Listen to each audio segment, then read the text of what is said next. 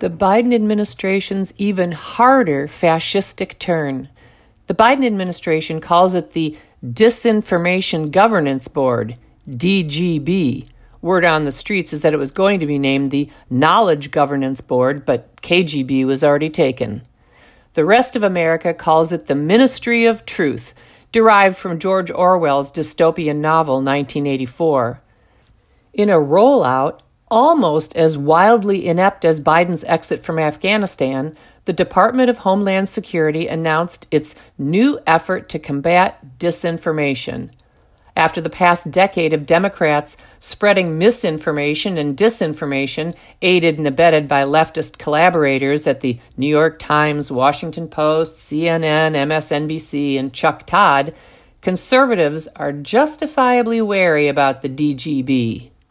While leftists have sent to their memory hole the mis and disinformation spread like manure all across the fruited plains, conservative Americans have not forgotten it. Conservatives remember the mis and dis-excrement leftists spread about the cause of the Benghazi attacks, Trump's alleged collusion with Russia, including Adam Schiff's bald-faced lies, the lurid tall tale about urinating Russian prostitutes, Hunter Biden's laptop, the origins of the Wuhan virus, and the efficacy of masks. No conservative in America believes this is the kind of misinformation or disinformation targeted by any agency under a Democrat administration. Leftists in America's power centers have a habit of spreading lies that they know are lies about conservatives. Leftists in America's power centers have a habit of deeming stories critical of leftists misinformation or disinformation without doing any research to confirm their premature conclusions.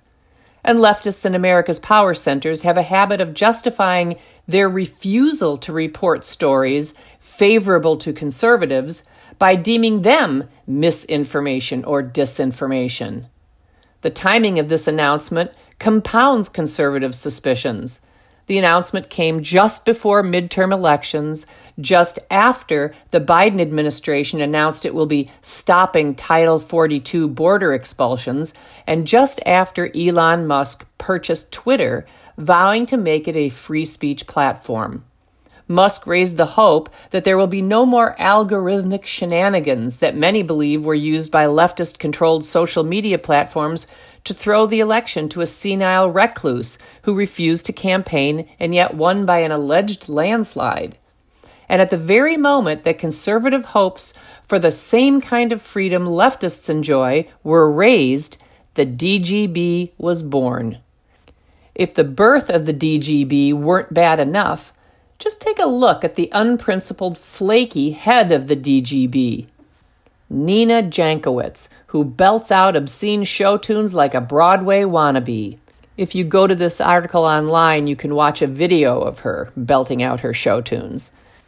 U.S. Senator Ron Johnson sent a letter to the Secretary of the Department of Homeland Security, Alejandro Mayorkas, expressing concerns about both the DGB and Jankowicz that many Americans share.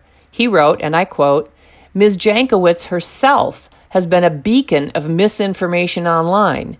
She has published multiple tweets furthering the false media narrative about the Hunter Biden laptop.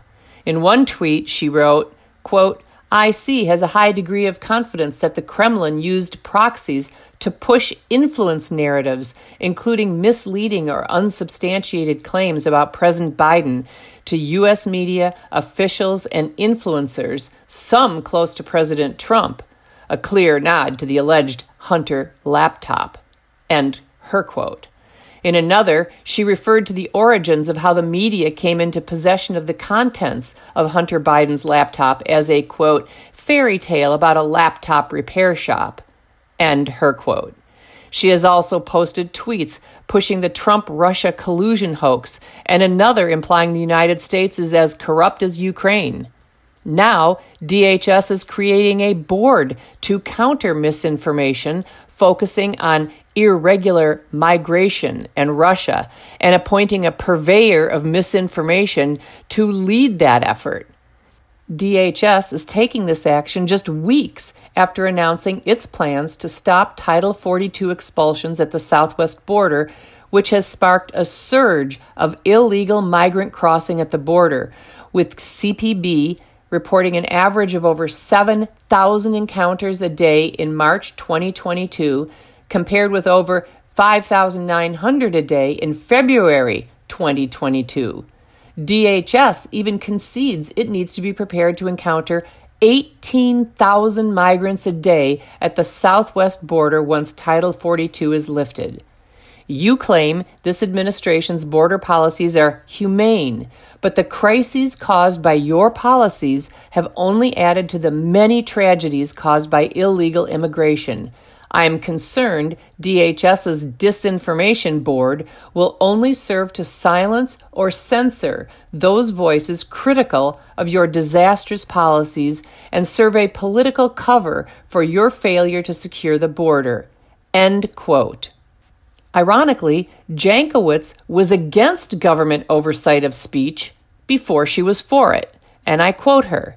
Imagine that, with President Trump right now calling all of these news organizations that have inconvenient for him stories that they're getting out there that he's calling fake news and now lashing out at platforms. I would never want to see our executive branch have that sort of power. End quote. Here's a revolutionary idea for the power brokers who want to run other people's lives. How about finding a principle and then screwing it to a sticking place, maybe like your spine? Just as leftists defined conservative, moral, and ontological claims about homosexuality and cross-sex impersonation hate speech so they could ban it, leftists in the Department of Homeland Security will define news stories they hate, misinformation and disinformation, so they can do likewise. There is one bit of good news peeking out from behind the cloud of oppression that has issued from the penumbras formed by gaseous emanations expelled from the Biden administration. We have learned that the Biden administration has mastered the art of losing an election. Raise gas prices, raise food prices, make America oil dependent again, make the world a more dangerous place, judge people by the color of their skin and their genitalia, tell parents the government owns their children, and then tell Americans that a huge, powerful, unaccountable government bureaucracy is going to decide which ideas and opinions constitute misinformation.